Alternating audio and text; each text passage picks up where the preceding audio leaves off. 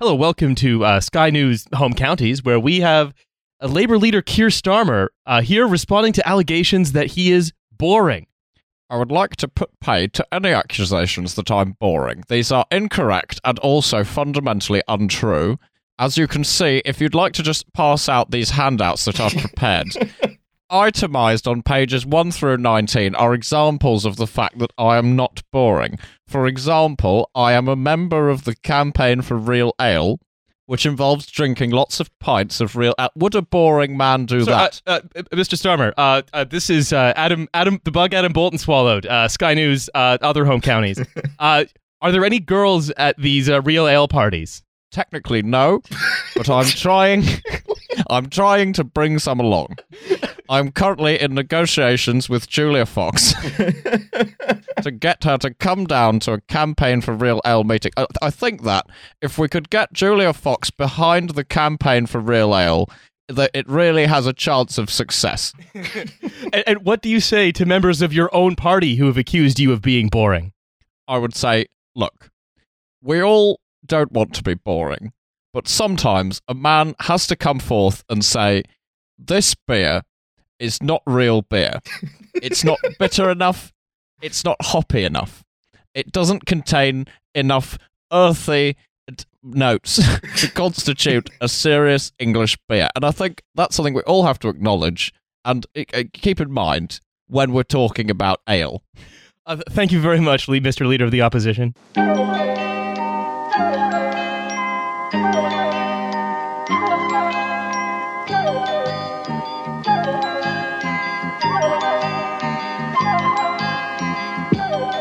Quite contrary to, as you may have heard in our TF Players rendition of what we think that interview with Starmer would have been like. That's right.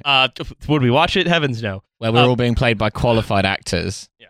Wasn't really pulling my weight in the TF Players there, to be honest. No. Well, look, we need Alice as stage manager for the TF Players. Well, That's Alice's right. lines were cut. That's right. Just coming in at the end like, you love blood. Yeah, that's right. Alice was Officer's Batman number 4. That's right. Well, Alice was going to be Wearing the wrong understudy in case I got COVID again, which I did, but now don't have. You're free Olsen- from Olsen sin once Riley. again. Yeah. No, I believe I got COVID. At the J Electronica stage at Primavera, we're surrounded by a bunch of like white Europeans chanting real hip hop, which was fun. Real hip hop. You got the little kill cam thing where you see like an accounts manager roll his R's and it causes one of the COVID molecules to like go into your lungs. The only more you way to get COVID is if you were tucking into a plate of oysters and one of them had like comical green stink lines that came out of it, but you ate it anyway and it gave you COVID. That's true. That's true. Hi, everyone. It's TF. You know what it is. It is Milo, Alice, Riley, and Nate because Hussein is, I assume, off on his honeymoon enjoying a heart-shaped bed somewhere. Yeah, he's on secondment to wife Gaiastan. Yeah, that's right. You know what sucks is I was going to make a joke. I realized I was typing it out about groom saying honeymoon's Vani, but then I was like groom/grooming, groom, etc. Like no longer wife affiliated or marriage affiliated. Now it's just the purview of right-wing freaks, and that sucks. Yeah, It we've took the lost a word great groom word. away from us. Yeah. Exactly. What word next, right wing? Horse? Are you going to take horse? No. How dare you? Hound? Come on, let's not say things we can't take back. No, that's right. But no, it's what I find very funny about that Starmer boring thing. He did actually say to his shadow cabinet, "Please stop calling me boring. It's not really. I mean, these all." The Call me knives. boring. The knives are out in the shadow cabinet office, and Jon West Streeting has a lean and hungry look, albeit hungry mostly for McDonald's. Wes Streeting can't call anyone boring. Come on. Although here's the thing, He's a fun time. What do you think is not fun about a guy who has spent his entire life within and against the Labour Party? Labour's answer to Matt Hancock. God, but without any of the sense of fun, that would be a non-boring prime minister. Matt Hancock is a more effective Labour politician than Wes Streeting. That's true. I'll say this though, they think like that's all very fun, right? Keir Starmer being angry about being boring. What's much more fun though is Lisa Nandy coming out and saying, I would find Hell it deeply exciting to have a prime minister who is prepared to act with honor. Strength and honor. A very complicated sentence structure there.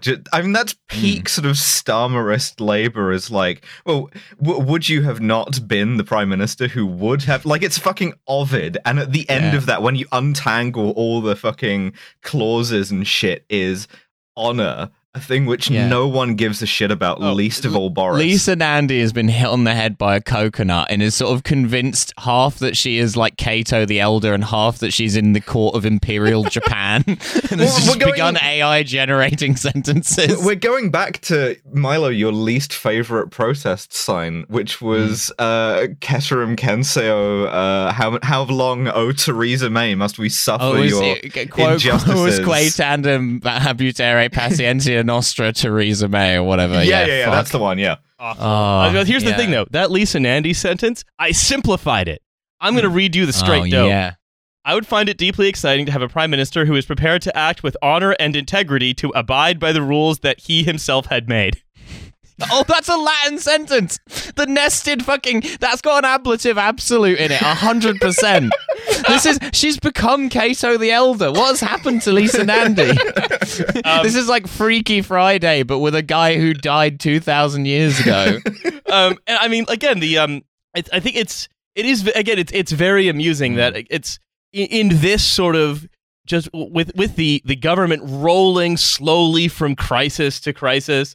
Sort of limping on, sort limp of biscuit. Yeah, exactly.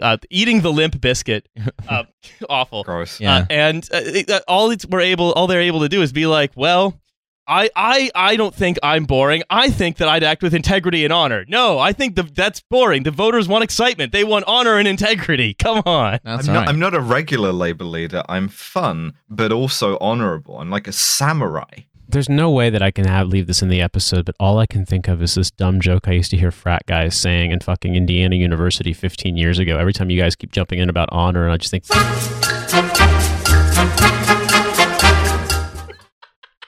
And like, that's been fucking going around my head this entire time. Powerful. An episode mostly for us. Just beep out the entire thing. That's the most fun option. A thing frat guys used to say. Exactly, yes. Exactly that. What's going around in my head is Gladiator, the Keir Starmer overdub. Strength and honor. My name is Maximus Decimus Meridius, commander of the armies of the North, general of the Phoenix Legions, and loyal servant of the true emperor, Marcus Aurelius. Ministerial code. Father to a murdered son, husband to a murdered wife, and I will have my vengeance in this life or the next.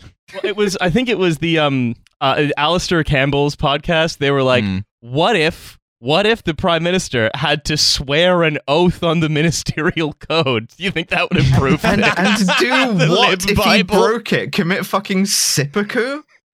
I mean, yes. Yeah, I mean, that's Lisa Nandy again, straight in there. She's like, I agree. Standing by to behead him with the daikatana, yeah. It's just the sort of just absolute relentless dysfunction of everybody involved at the top level here. Also the same thing, right, where the French legislative elections have like returned I believe like a minority government for Macron as well, right? With a beefed up left, yes, but also 80 more seats for the fucking Front National. In 56 of 61 seats where there was a runoff between the far right and the far left candidates, the Macron voters stayed home. Yep. And it's genuinely the liberals hate socialists more than fascists thing yet again. Hey, you know what you can do? You know what's really fun and free to do is search from @Ian Dunt left abstentionism and see what he had to say about the matter. Anyway, so much for Manu's imperial presidency. That's the fun thing. It's less of a Jupiterian presidency and more of a Hephaestian presidency. It is a Jupiterian presidency in the sense that he's going to go to Jupiter to get stupider. That's right. That's another thing that frat guys used to say in Indiana in the The 2000s. finest dunks of 4th grade. Here Oh, on that's the Trash thing I was Teacher. thinking about recently is a lot of friends have kids who are getting to be early primary school age, and I'm like, it's so annoying when they get one thing in their head and they can't shut the fuck up. Can you imagine how awesome it must be to be a 7-year-old and hear you go to Jupiter and get stupider for the first time? Oh, that must be like discovering cold fusion for them. Absolutely. But I think what I'm driving at here, right, is that there seems to be this manifest inability, and we've discussed various facets of it, whether it's the inability of the states to get Build Back Better passed, or indeed to like continue to safeguard anything approaching civil rights, even though the Democrats sort of hold all three sort of hold 2 of the 3 major branches of government. There is an inability to govern there. There is an inability to form a meaningful government in France. There's an inability to get to govern here. There's the Overton window has been restricted to won't work here, and that it seems like of all of the countries that kind of had consensus neoliberalism kind of just bolted into place from like the 1990s, it seems as though they are more or less all completely failing to meet the challenges of the day. Well, maybe we can get an op-ed from Tony Blair to explain to us how we went wrong. A rare intervention. It's funny because I was going to be like, yeah, I think I saw a tweet about that this morning on Twitter. I was like, oh yeah, it was you, Riley. I forgot. Whoops. Yeah. But no, you're right, Really though. I mean, working out the idea for the show before. I do think there's a point there, though, that like if you think about the way in which the consensus of sort of this is anything besides this is impossible, being the dominant mode of politics in Britain and in America since the 90s, the extent to which that sort of 90s narrowing of horizons has never really gone away. Like there are other countries that are doing better in terms of like, you know, trying different politics. And here in the UK and in America, it feels like there's this idea that, well, that wouldn't work anyway, so we aren't going to do it. And it's wild to see how many squandered opportunities there have been. Both in terms, I think to me, the one that really has been bothering me when I think about it is when I think back to the overarching dominance that Obama had in his first administration, specifically in that first Congress. 2 years where he could have done anything. And like the idea that they were like, oh, but the filibuster won't let us. Like, man, fuck the filibuster. Fuck you. They could have done anything. And they didn't. And it's like, I don't want to harp upon this idea that the simplest and most vulgar explanation is the truest, but it's just sort of like, you would probably be more accurate or you would probably wind up being correct in more instances if you looked at why the Democrats in America have not done things when they were in power. Because if you were to explain it as they want those problems to exist like a sword of Damocles so they can fundraise, that might be a simplistic explanation, but it's certainly it's closer to accurate in my opinion. And another win for vulgar Marxism. Yeah, and that's the thing, right? It kills me because it's just like, if you look at what's happening here, if you look at what's happening in America, like right now, I mean, Joe Biden falling off his bike notwithstanding, it's definitely looking like they're going to get their fucking lunch ate during the midterm congressional elections. And, you know, once that happens, it doesn't matter how many zero ideas they ran on, it's going to be the left's fault because it always is. Because, you know, you're going to have your sort of rare intervention. It's a spectacle. It's because because it's the total disconnection. And again, I think you can see this. This is something that's occurring to me from just seeing the sort of continued failure of the gears to mesh together in these consensus neoliberalism countries, to see the failure of the centrist project in France on its own terms. And much of that failure was, again, as you said, Nate, designed in sort of fucking the left where they could. Again, beating themselves by fucking the left. But also, finally, to say like, yeah, that you know, we're looking at places that, let's say, didn't have that, or where that consensus neoliberalism was never consensus, where it was always one side of a conflict, where there has been another thing pushing against it. In South America, for example, there are let's say transformative elections actually happening. Yeah. I mean, good news from Colombia. Yeah, you have a left-wing president in Colombia. You have a left-wing president in Chile. You have left-wing governments in Mexico. Obviously, he's still in Nicaragua. Honduras, which is a rare one because Honduras has been a right-wing stronghold for a long time. So Ian Dunt's crying now. Yeah, exactly. Well, don't worry for Ian Dunt. Guatemala is still run by a fucking right-wing military dictatorship and everything but name. So, but what I was going to say is that when you look at, for example, I was thinking about this earlier today. Yeah, I was looking at the news too and saw the stuff about Colombia, and it's good to see that. Was when I thought about, like, much like Tony Blair's rare interventions, when Hillary Clinton's rare intervention to basically try to strong arm the Haitian government into not raising their minimum wage up to more than $1 an hour because Fruit of the Loom basically asked her for a favor through the Clinton Global Initiative. We need those "I'm with her" T-shirts. Come on, it's like people are like, oh Will man, people still be with her if they don't have the T-shirts? They won't be able to look at their own chest and be reminded. Nothing's gonna work. It's like nothing but consensus neoliberalism is gonna work. Like, we can't do everything else is gonna fail. Like, the third way is the only way to do it. It's like, have you potentially tried running someone who didn't intercede to block the raising of the minimum wage in the poorest country in the Western Hemisphere on a personal appeal from an underwear company? Like, there's just an element, like a degree of venality to that always makes me laugh in a dark way, because it's just like, man, fuck, like, you are being told that's the best there is. And I have a story. I was in a spin class in New York during the 2016 election, like, I think it was after the primary, but before the general election.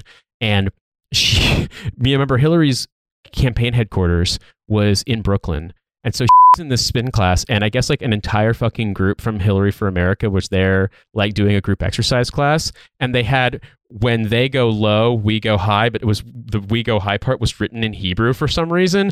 And they were all exercising together. And then I just remember thinking about them, and all I can think of is, like, when Jeff Goldblum's fucking crew of twinks gets wiped out in the Life Aquatic and he's just standing in front of 15 crosses. That's what I always think of Hillary fucking eating shit. And then, like, all those people with those inscrutable shirts that you wouldn't understand unless you speak English and Hebrew doing fucking spin classes on a weekday when they ought to be fucking campaigning, and they lost. They lost a layup election. It's incredible. All of those people were the same ones whose jobs were to order lawn signs in Michigan. Yeah. Look, someone they else ordered the it. signs, but they accidentally ordered them all in Hebrew, so they had to get sent back, and they weren't printed in time. The last thing I want to talk about, the mention before we sort of get into some of the stuff I have prepared as well, which is, of course, Reuters, hot off the press of, again, like, hot off of the result putting Gustavo Petro into power in Colombia, has published the following headline. Again, this is in the world in which the consensus neoliberalism that much of what we've been trapped in has been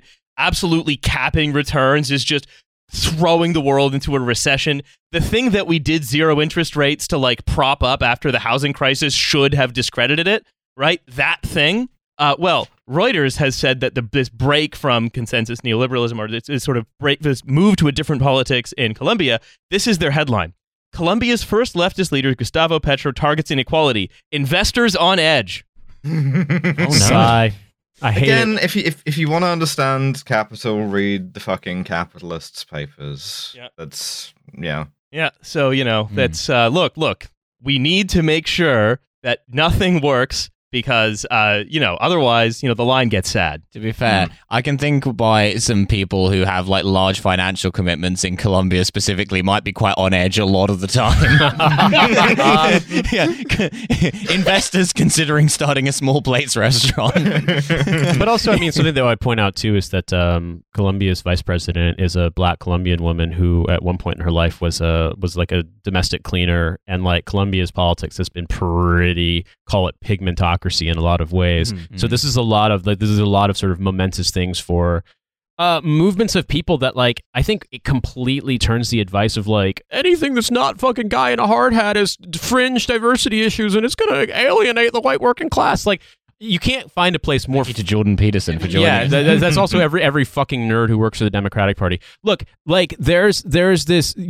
I can't think of countries that are more, like, politics fucking governed on racial lines than Latin America. And here you have a coalition winning. Like, I think when you look at stuff like living standards of living, wages, what the government does, what it can provide, those kinds of things. Like, when you actually say you're going to do things to fix people's fucking living situations, like, it's amazing what you can do. And I feel like what kills me is that we're always told, no, that's what are the cheating? Sometimes people say. What did that? There's some dickhead for, like, the Wall Street Journal who, when Trump won, basically said it was be the fault of boutique sexualities. Yeah. I was like, because I go and buy my fucking sexuality in a goddamn store, like, a small store, luxury beliefs, exactly, sure.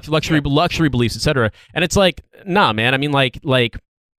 have you ever seen the way right-wing Latin Americans talk about people who aren't white by their standards? Like, holy fuck, man! Like, it makes America look like fucking Nordic social democracy, and it's saying something. Yeah. And so I look at this stuff, and I just think like the thing is that people are voting for this because they actually believe that they are capable of improving their lives and that they will actually do it. And it's like the Democrats basically like, no, we won't do that, and also it's illegal for you to say that you want to do it. And then when they lose, they're like, oh, the left did this to us. Yeah. Why did you defund the police?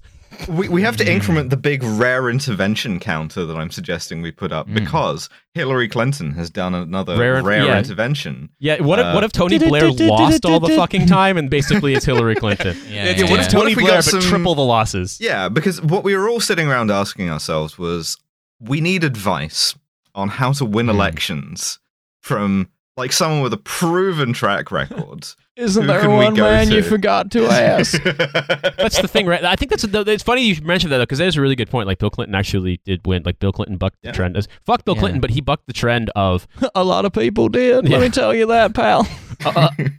He bucked the trend of the Southern strategy and won as the Democratic governor in Arkansas and then as president twice, in the face of Reaganism when he was running for governor and then subsequently post-Reagan. Whereas Hillary, like, she was a senator from New York, but like she was a senator in a state that always elects Democrats, where like once you win the primary, which is basically a coronation, you are going to win. And then she lost in 2008 to Obama, despite going full racist. And I don't know if you remember this, if you guys were paying attention at the time, but Hillary Clinton, during the 2008 primary, when Obama was clearly winning, people were like, why haven't you dropped out? And she's like, well, Bobby Kennedy got killed in June. And it's just I remember that, Oh, wow. Like, she forgot she's to ask come the guy. on, the FBI. Yeah, exactly.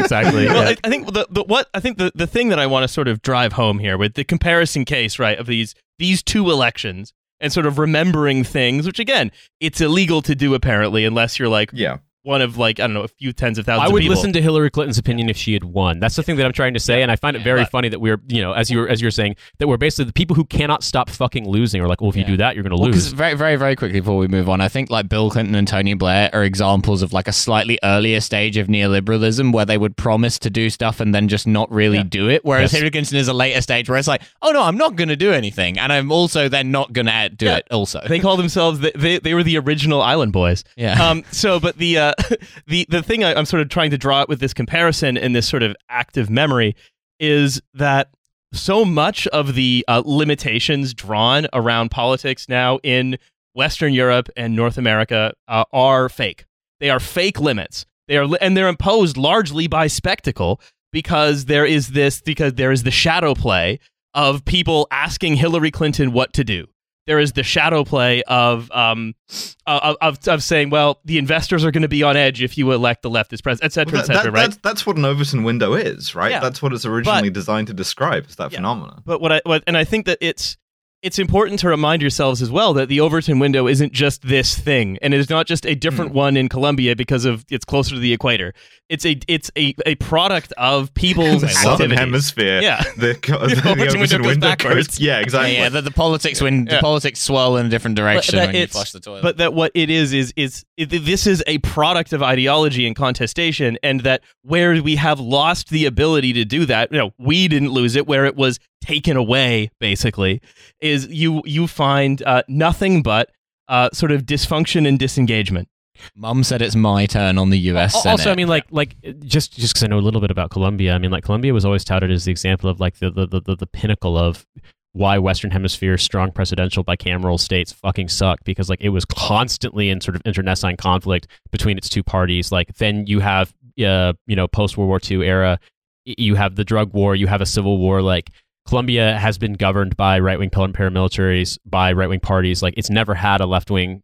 It's like Honduras was a country like this, but Colombia, I think, was a much more violent place in terms of the conflict that was taking place within, whereas Honduras was more of like a staging area for other violent conflicts in Central America. This is a huge thing, and part of this is because I think there's been a shift in the electorate in Latin America, like a lot more. Like I think that you don't have the sort of boomer moneyed landed class the way that you do in the global north, in the sense that like if you look at Chile, if you look at Colombia, if you look even at Mexico, like there just isn't this bubble of wealth and sort of status the way there is in Britain, the way there is in America. I mean, there certainly is a fucking huge income inequality and wealth inequality. Like, don't get me wrong, but like it's not as generational. Because if it's generational, it's multi-generational because the people who have the money like have it from fincas from like the fucking 17th century. Yeah, exactly. Why does this Mexican guy have a German surname? Anyway.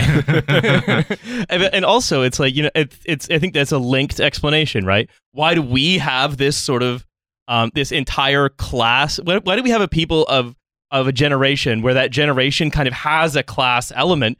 Was because so much of the money that was plundered from being able to create a stable middle class in these countries was moved here and used to create permatories. I thought it was really interesting what Gustavo Petro said recently. I think last night he basically said, for people who are worried we're going to overthrow capitalism, don't worry, we still need to overthrow feudalism in this country first. Like, and genuinely, like the situation, I mean, I think this is something specifically about Brazil. I remember seeing this comparison, but it's true of other countries.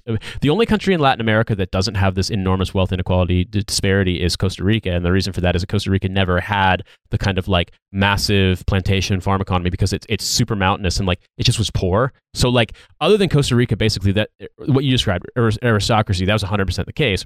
And the sort of like landed families controlling everything and politics just being kind of window dressing on that. And I think in Brazil in particular, but I think Colombia is similar in this regard, like the people who are in the upper classes, the people who have a standard of living comparable to someone living in the western part of Germany or in North America, in America, in Canada. But people in the lower class, people in the poorest circumstances have as poor conditions as anywhere in the global south, and anywhere like places like in sub-Saharan Africa, in the poor parts of South Asia. Like genuinely the disparity in Brazil is like a rich person lives like they live in fucking Berlin and a poor person lives like they live in like Haiti. Like genuinely it's that bad. And so feudalism is about the only word I can think of to describe it.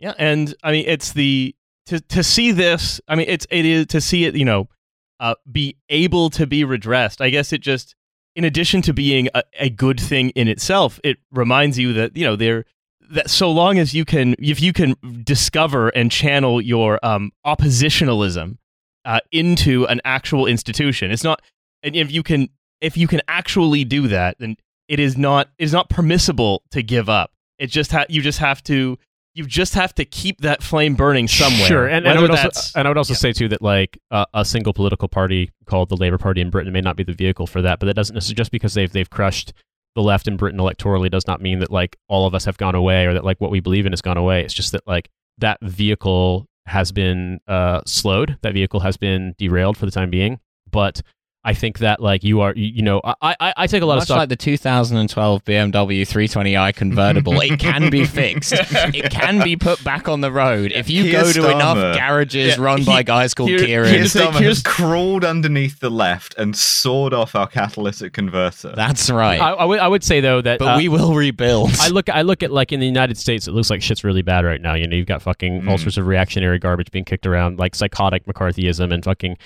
deranged right wing. Eric Greitens' campaign ad was, "What if we did a death squad on Republicans in name only?" You look at like anti-trans bills and all this trans panic, like anti, basically homophobia, just full bore like the homophobia that I recall from growing up in Indiana, basically like everywhere in politics now. But also, incidentally, very funny if you were one of the like cis gay dudes who are like, what if we concede to the transphobia and that's just everything they want? Yeah, well, turns out the LGB Alliance weren't as smart as they thought they were. Yeah, weird how that works. But the point I was going to make though is that like I also see lots of news of strike action and unionization drives and things along those lines happening in America in places where we were told before that this was impossible, in companies like Amazon and Starbucks. And I think that like you can see these countercurrents taking place. I hope that winds up being the story of this coming decade and not just like capital winning and then just fucking, floss dancing on us. But like, I do also, I don't think you can be like, well, see, they have it in Latin America, they've gotten there, but we will never get there. Like, I think we can. No, we will. I just think that I think we absolutely can't. But we will. I think we can. But the way I think that they get there is you don't just have the opposition to what's going on kind of floating around as an opinion, a little sort of a little perfect list of opinions that you keep in your head. It's that there was an actual, in their case, very actual conflict. Are you telling me it. that I have to fucking organize instead of just posting? the thing is, what we I have hate organizing. and what we I have hate it here even more than posting, and I hate posting a lot. what we have here, in addition to like huge unionization drives in the States, we have a strike wave coming in Britain as well. What appears to be a strike wave, but also even there are still places where that, I don't know, almost like Manichaeanism can take place, where that fight can be. Yeah, you just have to find an enemy that's like ontologically evil. So, can I introduce you to landlords?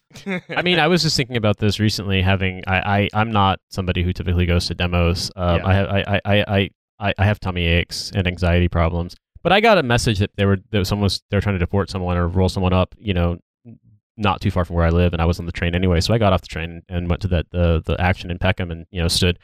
Eleanor, friend of the show, Eleanor Yaniga, was there. We just stood in front of the van with a large group of people. The people who had been there for a while were way further ahead in the crowd of us. But we were just there. We're like, no, fuck y'all. You can't, unless you can manifest all of the cops that you would need to arrest all 300 odd people who are here, then fuck you. You're not getting out. We've got to replicate PC Shufflesworth. We've got to make hundreds of her. She must become Legion. The thing about it is that like, there were lots of people who were there because of organized campaigns, groups like Lewisham Anti-Raids, groups like Stop Deportations. But you also had a lot of people who lived in the neighborhood who were just like, yeah, fuck the cops, leave this guy alone. And I think that, to me, the thing that was the biggest takeaway was the extent to which it's just people being activated because it's something that matters to them and the opportunity existing to be there. So, like, I'm not an organizer. I did some door knocking. I'm probably the wrong guy to do it with my beloved accent here in America. Listen, buddy, you're going to vote for Jeremy Corbyn. Yeah, exactly. We're going to have a problem. That was me 100% in 2019. But I do think that if the opportunity exists, if the opportunity to get involved exists, and people feel as though that there's a certain degree of, they have confidence that that their concerns will be addressed and that people aren't just pulling their leg, and it's not like Owen Smith bullshit. You know what I mean? Like, that genuinely can kind of spark things with people. And most people that I saw in that crowd, like, were just locals. They're just people from around the neighborhood, like people who live in that complex, people from nearby in Dulwich and elsewhere in Southwark Borough, and just like people who just, as well as an activist group, like, they just didn't want to fucking see the cops win. You know what I mean? They didn't want to see the cops ruin some guy's life for some bullshit. And like, that was powerful because it was just so simple. Like, it was such a small thing, like, but people cared enough to do it. And I guess to me, it's like, it's very easy to get blackpilled given how fucked things seem institutionally in America and in Britain. But like, that doesn't mean that will is gone. That doesn't mean that desire is gone or that critical mass of people is gone. It's just that you will have to go against the power of a fucking insane press who basically, if I'm not mistaken, we're on a tirade that builders going to therapy means they've turned woke. We're gonna keep that in our back pocket, though, because I do have that in the notes. Well, one thing that occurs to me, right, is that as with the flight to Rwanda that was cancelled at the last minute, mercifully, no one thing ruining works. A lot of people's holidays.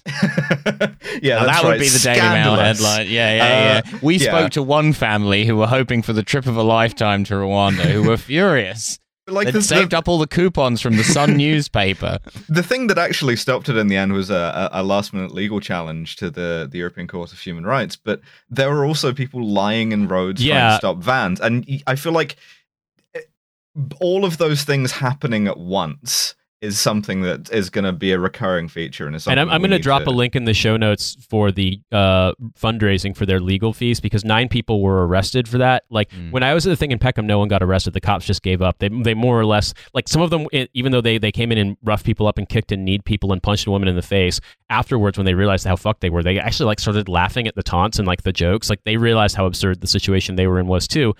Whereas in Uxbridge, like, people got fucking arrested and like are being charged with bullshit for standing in front of lying down in front of those vans. So like, that is another point I would make, is that like, I think that one of the concerns is that for a lot of people, like, if it's not critical mass, people, if they can be rounded up and arrested, they will be. And so like, I kind of want to help raise some awareness of that like, there are folks who are now facing legal charges for having helped stop that. Sure. It's a diversity of tactics, you know. It's classic Lenin shit. You do illegal stuff, you do legal stuff. So you have the most respectable form of activism you can have, which is going cap in hand to the courts and saying, this does not like fucking fit with the expressed purpose of the law and the like letter of the law. And you also have lying in the road. You also have what Eleanor and I saw, which was I would describe as a crust punk first date at a demo where in between taunting the cops, they talked to one another very, very openly and avidly about how hard they were going to fuck each other later that day. And I was, you know what? That I cannot describe a thing I respect more than that. Yeah. Folks looking like straight out of fucking extras from a Franca Potente movie in 2004, just ready as soon as they could find some bushes to fuck, but also a gentleman and a lady in a cheek clapping based altercation, taunting the cops. It was a beautiful thing to see. And I mean, on the Rwanda issue, right? You know, this has been subsumed into something that I've seen at least several British commentators refer to as Wedge Week. That's right, where the Tories are going to do a bunch of stuff. We need a musical real. It's Wedge Week. We're going to fold all of this real suffering into the thing that makes politics seem like sports. Yeah, it's absolutely. Wedge Week. Yeah, it's like the big block of cheese in the West Wing. Everybody comes in, has a real life human social issue. We figure it out in a sort of like interesting Bartlett way, and then everything's over and problem solved. Because Priti Patel's comments about the ECHR judgment were like pure drill, where she was like, not only do I disagree with this judgment, but I think in suggesting that Rwanda is not a safe country to send people to, it is in its own way racist. And it was so like looking back at the crowd for approval. That was the one thing, is that like between all of these actions, like I don't remember a Home Secretary seething and coping this much in a long while. Well, I mean, like, and also in the perfect sort of horseshoe of this thing, professional crying in my beer down the Authenticity pub. Paul Embry fucking was crying about how like actually it's racist to suggest that Rwanda is not a safe place. What real working class communities don't have a tradition of resisting the police? Make no inquiries into any of this. I think don't take, like, the thing is, it's important to never take any of these people at their word, obviously. Because what their whole thing is they just are creatures of this spectacle, where they know that that their role in the pantomime is to yell and boo and to see and again to see the same but that driving this pantomime is basically an engine that runs on human suffering.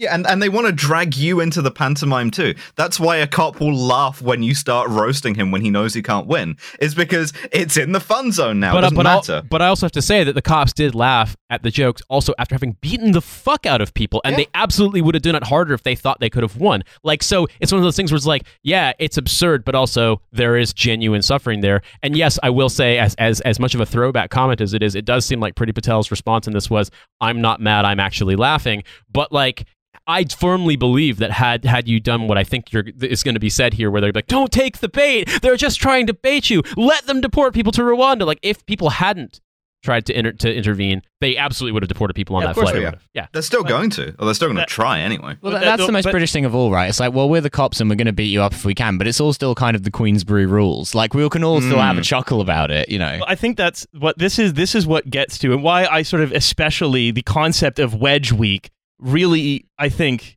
made me quite a bit angrier inside than sort of any other bit of Westminster drama has, because it is like so much of the Westminster way of viewing the world is a great flattening, a sort of looking out into a world where you used to be able to pull levers and cause a lot more human misery, and now you can pull way fewer levers but still cause quite a bit of human misery. And to see that only in the context of the little lights it lights up on your console of who's happy and who's mad. And the fucking disgusting confidence of like the assumption that none of these wedges will ever affect you, right? That you can just sit here, your quality of living is going to remain exactly the same, and this goes on outside your window and you're totally insulated from it. And it's why I say that all of these people, everyone behind Wedge Week, all of the politicians, all of these the Tory strategists and their little friends in the media, all of them are going to go and visit Osiris at the end of their lives, and they're going to ask to cross into the field of reeds, and then Osiris is going to weigh their heart, and they're going to be devoured by the crocodile. Yeah, they're going to be torn into crocodiles. Their heart will weigh more than a feather. And they will not be allowed to go to heaven. Yeah, that's true. If you write one of these things about how woke lefty lawyers are stopping us from securing our borders or whatever, Amit the Devourer is coming for your hearts. Riley, could you explain what they mean by Wedge Week? I think I know, but like, I just, for our listeners and also for my own clarity, I presume they mean that they're trying Hail Mary shit that they with the We're referring to the idea of a wedge issue. Of course, so yeah, where you're yeah, trying yeah, to yeah, split yeah. the electorate. So it's the it's wedge week is the plan, which is to unilaterally break the Northern Ireland Protocol, to send the deportation flight to Rwanda, to have the to sort of go to war against the unions. The thing that the 30% of British people who have been, you know, conditioned to shoot their own grandmother if the Telegraph said so, those people, this is just it. The idea is just red meat for all of them. So basically, we're going to activate the Tory headbangers by doing BSE Thatcherism. Very quickly, yes. And then anytime anyone gets mad at us, Boris Johnson calls Zelensky. Yeah, he says, "No, you can't stop me. I'm talking with Zelensky. You can't be mad at me." And so but I think it's I just think these to me, everything we've been talking about in the last 40 minutes all sort of ties intimately together, right? Which is the experience of politics as nothing but this flat spectacle, which is sort of what we have been sort of condemned to in Western Europe and North America, means that the actual things that you are doing, the deportation of some of the most world's most vulnerable people who can, for what it's worth, legally be here, who have a legal claim to asylum, to Rwanda, and again, and to say, well, this is humanitarian, so you can't get mad at us because we're trying to stop the people smugglers, and having a total sort of inability to metabolize or an unwillingness to metabolize any of that new information, that is all a kind of deeply interconnected with that flatness, is the ability to do it and the ability to sell it and the ability to say that anyone who says otherwise is being racist, because fundamentally it treats these things as pretty unimportant. And what's more important is that I get my fancy job for life, or that I'm a newspaper editor, and that I make sure that I'm invited to the garden parties, and that it's all just this. The image that sort of keeps replaying in my head is that of a group of friends who are meeting, who anytime and who are always going to one another's houses for social events, but the tires on their cars are made of people. Oh, I see. So you're saying that a hot air balloon shouldn't look like a black person. Oh, okay. Oh, that's real equal opportunities of you. Okay, all right. And this is sort of where you contrast the flatness of everything is impossible. So we are just going to kind of have fun with it and play the role of politics while still doing actual politics. It's just all that can happen is the things that cause the dopamine spike, but nothing that can cause any kind of material transformation in the way that living happens. Well, I mean, all we can do is the unthinkable. Yeah. I also think that something that's interesting to me is the extent to which there's this incredible timidity on the part of the Labour Party under its current leadership, by which I mean that they are unwilling, even when you can look at polling of everyone besides hardcore Tory voters who will never, ever vote for you. Everyone else in polling has reacted to the Rwanda deportation policy, negatively, like to a large degree. Like in most cases, majorities, in some cases, pluralities. But like it's very unpopular, aside from with 2019 Tory voters who, we know are, the sort of fucking iron, bloodless heart of politics in this country. So like you have to activate other people. Voter participation is pretty low in this country. Turnout's pretty low in this country. If you are going the electoralism route, there is an argument to be made that this policy is unpopular, and one of the reasons why it's unpopular is because it's so fundamentally, on its face, immoral. It's so obviously wrong. It's so obviously cruel for no reason at all. And I think the thing when I say about timidity is that the Labour Party refuses to ever address that there could be such a thing as a moral dimension in politics now. It feels to me like they've gotten briefing advice from the dumbest motherfucker on the planet, who basically said, like, don't ever talk about stuff in moral dimensions because that's woke or something, or like, the red wall won't like it. There's one exception. The only time they'll talk about morality is Boris Johnson going to parties that he shouldn't have gone to. That's dishonourable. But I enjoy a real ale as much as the next man. But this isn't dishonourable. Going to a party is dishonourable. But no, it's the thing, it wasn't dishonourable. It wasn't that it was immoral. They didn't talk. In my opinion, they didn't talk about it in moral terms. They talked about it in terms of like, that's not right because you broke the rules. Like it was this fucking hall monitor shit about like, well, the rules are the rules, and that's how they set their own fucking trap because they were breaking the rules just as anybody else was. And I think were you to tap into some of the incredibly unfair and uneven applications of lockdown rules, for example, of people getting 100, 200, 500 pound fines for smoking a cigarette outside kind of shit, like some of the crazy stories that came out of people being fucking victimized for no reason, and how what's the right word? Inconsistently applied the rule was across the country. Like, you could have some traction, but to basically be like, well, he broke the rules and that's the problem. Like, well, so did you guys, and you knew that. You knew it was stupid and you did it anyway. And like, whoever's briefing these people is a fucking idiot. And as regards Rwanda and some of these other the unpopular policies, the total failure to do anything about cost of living, I think the thing that really drives me nuts is that like they could make headway if they could A, say it's wrong, and B, say here's the thing we will do to stop it, and they refuse. And that's the thing that makes it is that while I'm not necessarily saying that that's going to be like this one weird trick will fix the fucked up British media system, I still think that you can try to frame things where people will believe in you. And it seems like their argument, like you've said this before on the show, Riley, it seems like their end stage plan is to make it so fucking indistinguishable from anything else in the hopes it drives down voter turnout so low that they can win the election because 2 people vote Labour and 1 person vote Tory. Yeah. Like, that's it. Well, I think like both parties in this country sort of fear populism because they both know that the British public are completely fucking insane. And I was talking to a friend of the show, Phoebe Roy, about this the other night, about how interesting a figure Piers Morgan is. Because he's like weirdly popular, but if you start looking into the various views Piers Morgan has expressed, they're all over the place. He's got like some really reactionary right-wing views. He's got some weirdly left-wing views sprinkled in there. But actually, like, Piers Morgan is like the most populist guy in Britain, and everyone fears this. Like, Phoebe was like, honestly, if someone ran for government on a platform of save the NHS, hang the pedos, they'd be prime minister for 25 years. And I think that's quite an accurate summation of what this country's like. I do want to move on from this in a sec, but I think that the thing to remember, right, is that because, and I think this is a symptom in many ways of our centralization, it's something that's happened in American television over the last several years, over the last sort of several decades rather, but that's been sort of so baked into just the way Britain, the geography, the rocks and dirt of this country is the extreme centralization of everything. Yeah, we got cursed dirt. Yeah, and I think that and the fact is, and the fact is that most people's experience of living in Britain is filtered through somewhat what someone in London thinks that they should be thinking out there in Yorkshire. And so there is this boomerang effect that I think amplifies the madness. Actually, but when we say it, you should be thinking it out in Yorkshire. Yeah, absolutely.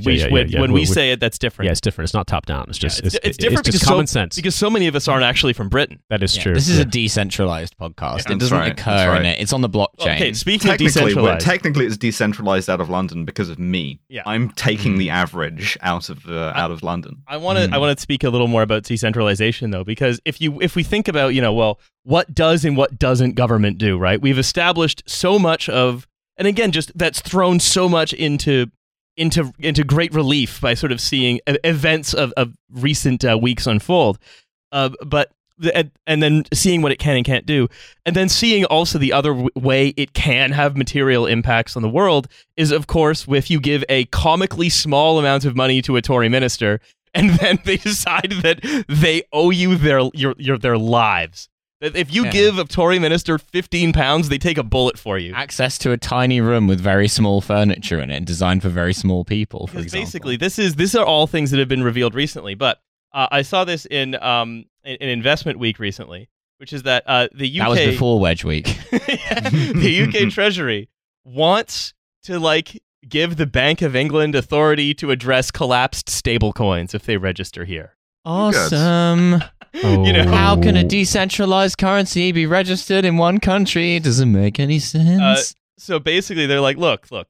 What if the Bank of England can take responsibility to manage the orderly collapse of a dying stablecoin, like how they did that with banks in 2008? Let's buy the dip. If there is one country that's extremely good at managed decline, it is the United Kingdom. So I guess we're world beating in that regard.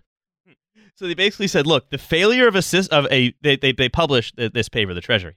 They said, the failure of a systemically important stablecoin could pose a wide range of financial stability as well as consumer protection impacts, which means, of course, we should backstop it. But here's the thing, right? Like, I realize that there are people who've been taken for a ride for this shit, and it sucks that people got, they bet the house and they lost because, people buy into scams all the time, and there are human stories to this that are very sad. And I've raised that point on this show before, that, you don't lose sight of the fact that there is a lot of suffering involved. But when it comes to the actual like fundamentals of keeping these coins solvent, it's nerd shit. It's fucking nerd shit, and it's a bunch of marks or a bunch of fucking scammers. Like, it's not my problem. Yeah. Like, well, no, it will be because if the Bank of England decides that, well, we are now responsible for the orderly unwinding of the stablecoin, guess whose problem it is? Well, that's what I'm Yours. saying. Is that like that's why I'm saying they should not do this, because for now it just exists on some losers' computers. But if it becomes real, then it's my problem. Well, here's the thing, though. That's one way of looking at it. But have you considered that Christopher Harborne, who's a big crypto lobbyist, gave £500,000 to the Conservatives before they said that the UK should be a crypto hub? So cheaply. Like, in political terms, that seems like it's nothing. Yeah. Where, like, and the thing is, right, already, right, we are living in one tiny jockey chair, and for this we have agreed to dynamite our own economy. Yeah, buying Matt Hancock a Nando's and telling him to say something nice about crypto. I mean, like Milo made the joke with me not that long ago that if you break up with your partner and then you encounter them down the road and they've gotten a lot hotter, then it's the same sensation as the guy who had the laptop full of 1,000 Bitcoin that he threw away and it's in a dumpster somewhere. And it's like, but 1,000 Bitcoin at its peak would be a lot more money than what this guy was being given. Like 100%. The Tories at this point, they're not even getting bribed. They're getting nonced. They're getting bought a McDonald's and asked if they want to go to the zoo. And they're like, yeah. Putting a crypto guy in a headlock and then, walking him to the police station, but making him observe the minute's silence. That's right. Have a bit of respect, mate. You thought you were going on a date with the Conservative Party, but you're actually on a date with me and Big Dave, and we're going to walk you to the cops. But here's the thing, right? The crypto crash, right, has essentially, if you replace Florida real estate with Bitcoin, it has been pretty much identical to the 2008-2007 financial crisis. In as much as what happened is the entire decentralized finance ecosystem was basically like a series of banks that could do interbank lending, various kinds of like stable coins that had reserves or didn't, and then a bunch of insurers that would insure the various like interbank transactions of these people against losses. What they did was they built pretty much from almost first principles. They just created organically pretty much a one-for-one copy of the financial system. Except the only difference was its tendrils really didn't touch the real economy that much. They've started to, right? Where we've talked about before in this show, where like like large pension funds, or in our case, will invest in crypto, or like national banks will want to backstop stablecoin projects after the whole thing has fallen apart. Yeah, I mean, I got a little pop-up ad or a push notification from one of the online banks that I used when I initially came to this country and had to like register as a freelancer that I don't really use anymore, but I've kept my account open just in case. And they were like, use our app now to invest in crypto. And that was like yesterday. Yeah. And I remember thinking to myself, I'm like, now's the moment you want to tell, like, fuck me, man. Like, you're basically like, hey guys, I got a great deal on Bear Stearns, and it's October 2008. Like, well, getting in on the Ponzi scheme after everyone's already left. It's like buying Bear Stearns physical stock certificates in 2010. Yeah, exactly. It's like, hey, you want to get in on this Ponzi scheme? It's by a guy whose last name is.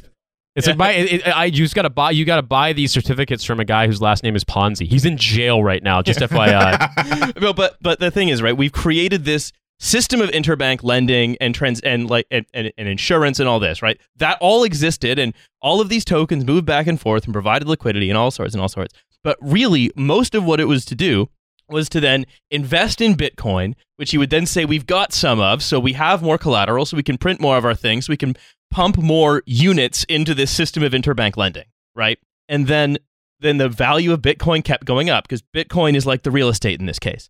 No one can accidentally live in it. It's not useful at all. And then what happened was simply as the rates go up a little bit, and then all of a sudden some people start wanting their money back. And then once one person too many asks for their money back, then all of a sudden everyone's all calling in all of their loans all at once. And when the value of the asset of Bitcoin specifically goes down far enough, just like when the value of Florida real estate went down far enough, that's the music stopping, and that's all of those loans coming due at once. And it's so strange to see like there are these big crypto hedge funds that are completely falling apart, like Three Arrows Capital, right? That's a Singapore-based one that coined the phrase "Zhu per cycle" because it's started by a guy called Zhu. I was really confused for a second there, but okay. And yeah, they came close there, but no. But that's quite a little bit like the Bear Stearns collapse. And then the collapse of the exchanges is very similar as well. And the collapse in the price of Bitcoin, because as it goes down, right, as the value of the asset goes down, the value, like, all of a sudden, if you got loans against it, you need to post more collateral.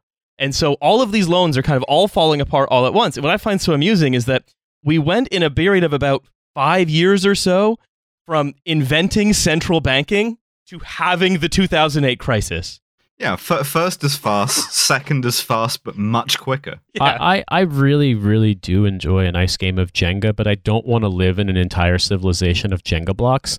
And it does feel that way sometimes that you're like, I would love to own a home that I live in. We're way beyond Jenga blocks. This is fully Kaplunk. There are little rods. We're little balls balanced on the rods. There's People one are rod pulling left. the rods out. Yeah, but that's the thing, right? What I wonder, right, is how much actual productive, how much productivity, how much of people's lives was saved by the fact that this didn't last another 6 months and they wasn't able to worm its way further into the real economy.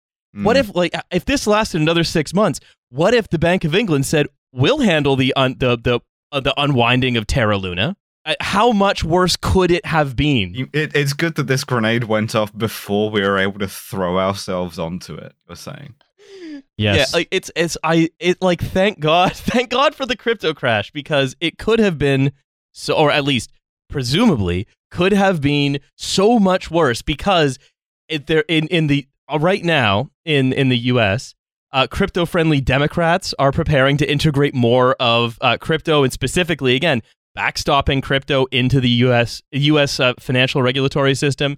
The UK is just desperate to do it, and I think it goes back to, a lot of it goes back to that flattening, because when nothing else is possible by the dint of the only thing that does anything, which is people doing things together by the direction of their labor, which is directed by politics, the only thing you can do is hope that a helpful wizard will come and just kind of make everything better without you having to do anything. Mr. Hancock, why are you wearing that wizard hat and robe? Right, Riley, can I ask you a question as the oracle, the man who understands money? Yes. Do you think that central banks in general, and specifically in Britain, do you think that they want to get in on this because they think, number one, that they think they could actually leverage it for profit because they believe in it? Mm-hmm. Do you think that they do it because there's a sense of sort of needing to keep up with the Joneses with every other fucking moron? It just becomes like a snowball effect. Do you think that they do it because they know it's going to fucking implode, but it's an excuse to do austerity? Like, why? What in the mentality of people who like have entire departments about fucking risk management? Why do they fall for this stupid shit? Like, it just seems as though it's like anyone who knows anything about anything at all in the economy can look at this and be like, but this doesn't have an actual fucking use. It's like stocks for companies that don't exist, that can't exist, that can never exist. But you're like, oh, but the stock's going up. I'm like, but it's nothing. It's a fucking icon. Yeah, it's new. And that guy has a wizard hat. Yeah. Well, it's so much more. It's an ape. That ape has a wizard hat. To answer your question, it's not central banks that love it. Central banks are generally pretty skeptical of it. More usually, it's that the Treasury loves it. Okay, right? Because to sort of mainstream politicians, what crypto represents is a way to materially increase the freedom and well-being of the people who they are supposed to dole out freedom and well-being to, right? Without them having to do anything. It's like manna from heaven to them. But there's no. To me, the only argument I could possibly see is people being like, well, we know it's kind of based on bullshit, but as long as the musical chairs keep fucking moving and people keep buying into the hype, that's that much more revenue we make in capital gains taxes because people are obligated to pay them.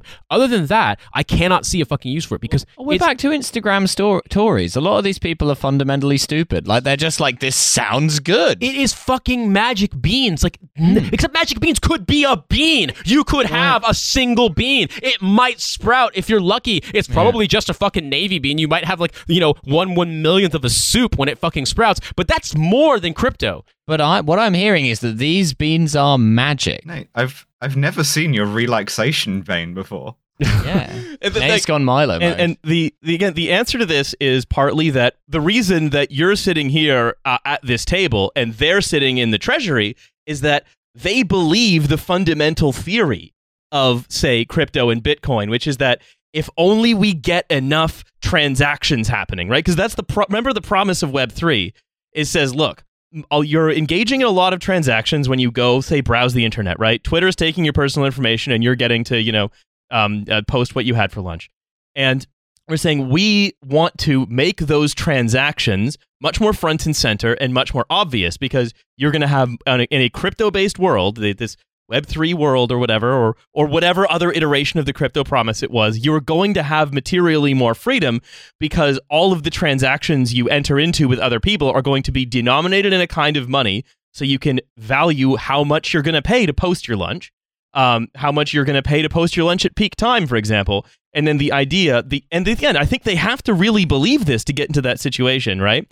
Is that they can say, we are going to maximize everybody's well-being because everyone will have agreed to exchange some kind of medium of value, right, in order to do everything that they're doing. There won't be anything outside that world, and to them that is it's like a free way to materially increase freedom and also to decrease the role of institution. I think that a lot of the austerity freaks, they love crypto because it says we can finally get rid of everything but the cops, because all of the other things won't have to be administered by people. We're just going to have the code, and then you can vote to change the code based on how much money you have. And I simply, after receiving billions of dollars of what feels like the world's most manic timeshare pitch, simply can only respond to this by saying, don't think I'll be doing that. Yeah. And I cannot imagine that I am the only person on planet Earth who feels that way. Crypto investors on edge after trying some things that Colombian investors sent them in the mail. And, I mean, the thing is, right, it's that I think there was this mad dash to integrate this into the state for a couple of reasons. Yeah. Partly is the reason, as I explained, is that a lot of the Treasury people genuinely believe that. And the one of the other reasons as well is that the last big sort of wave, or what felt like the last big wave of tech innovations, which again came out of the central bank, basically, right? That thing that where the appearance of, say, being a consumer was visibly changed.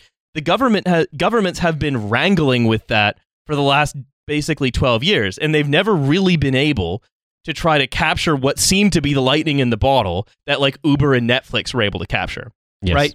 Because even now, I believe the most recent version of this was claimed that the NHS should learn lessons from Netflix, which I guess means they need to make Spencer confidential. Yeah. That's what I presume they mean by that. I'm sorry. I want that. 5-year waiting list for my golden arm surgery. UCLH Hospital pantomime Spencer Confidential Christmas 2022. I'm sorry, we can't give you the pussy, but we can give you a Mark Wahlberg. We can get Chrissy Teigen is here to consult. I was just trying to fucking transition. I came out of the hospital. They've turned me into Mark Wahlberg as Asmo. I'm walking upstairs fucked up. I really do want to see this Netflix biopic about Bob Mark Wahlberg Catter. Yeah, that's people are entitled to this. I don't even know how I'm going to do that. People are entitled to their sexual proclivities. Yeah.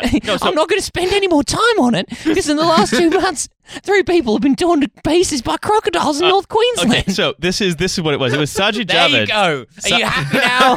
Yes. You've taken his blood. Sajid Javid says the NHS is, quote, like Blockbuster in the age of Netflix. What it means is, right? Well, Netflix in the age of Netflix.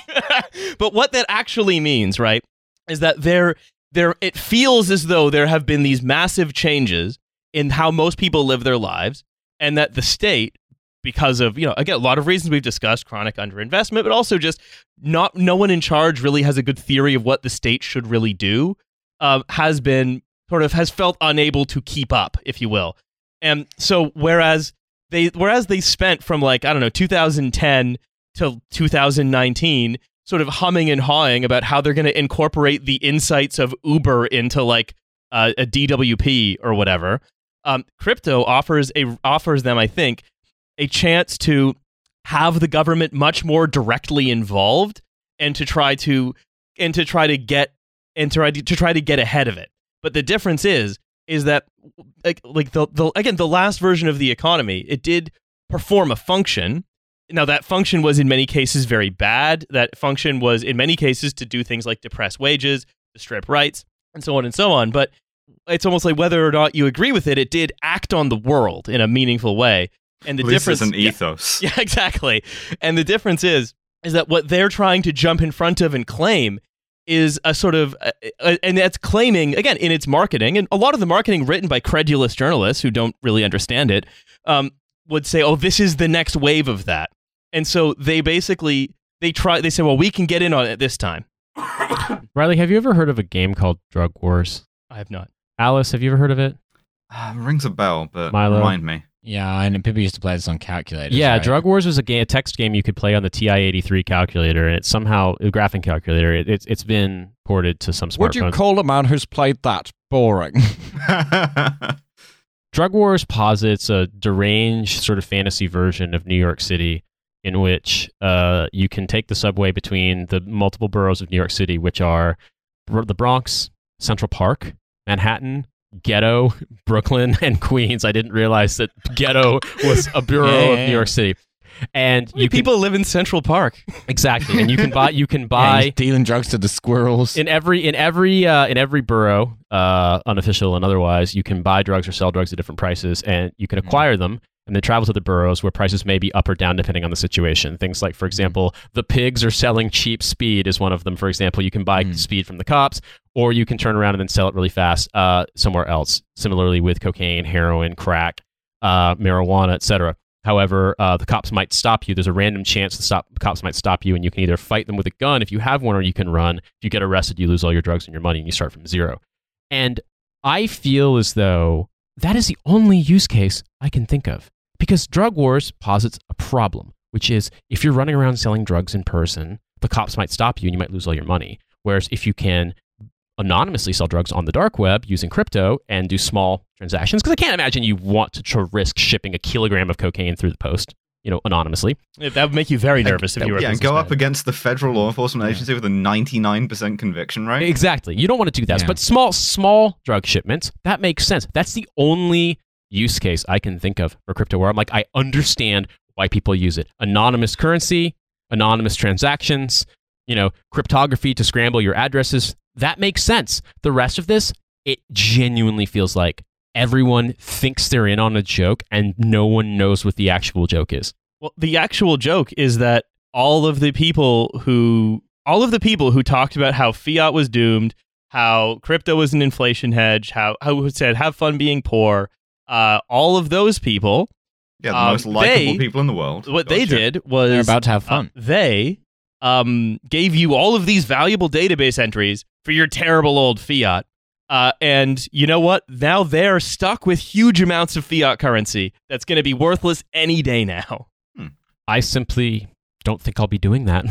I have no idea what else I can possibly say, but I simply won't be doing that. And I think we won't be carrying on any further with this episode. Yes, segue. Because it's time for us to, as far as you're concerned, the listener, it's time for us to go away back and live silently in your phone for several days. I'm going to go and sell all my Dogecoin. Yeah. It seems as though it might be decreasing in value. That's right. Let's all go and sit quietly. Yeah, we're going to go sit quietly for a couple of days, according to you. We're going to go into stasis. According to us, we're going to, because I was away and then got unwell, record the next episode basically right now.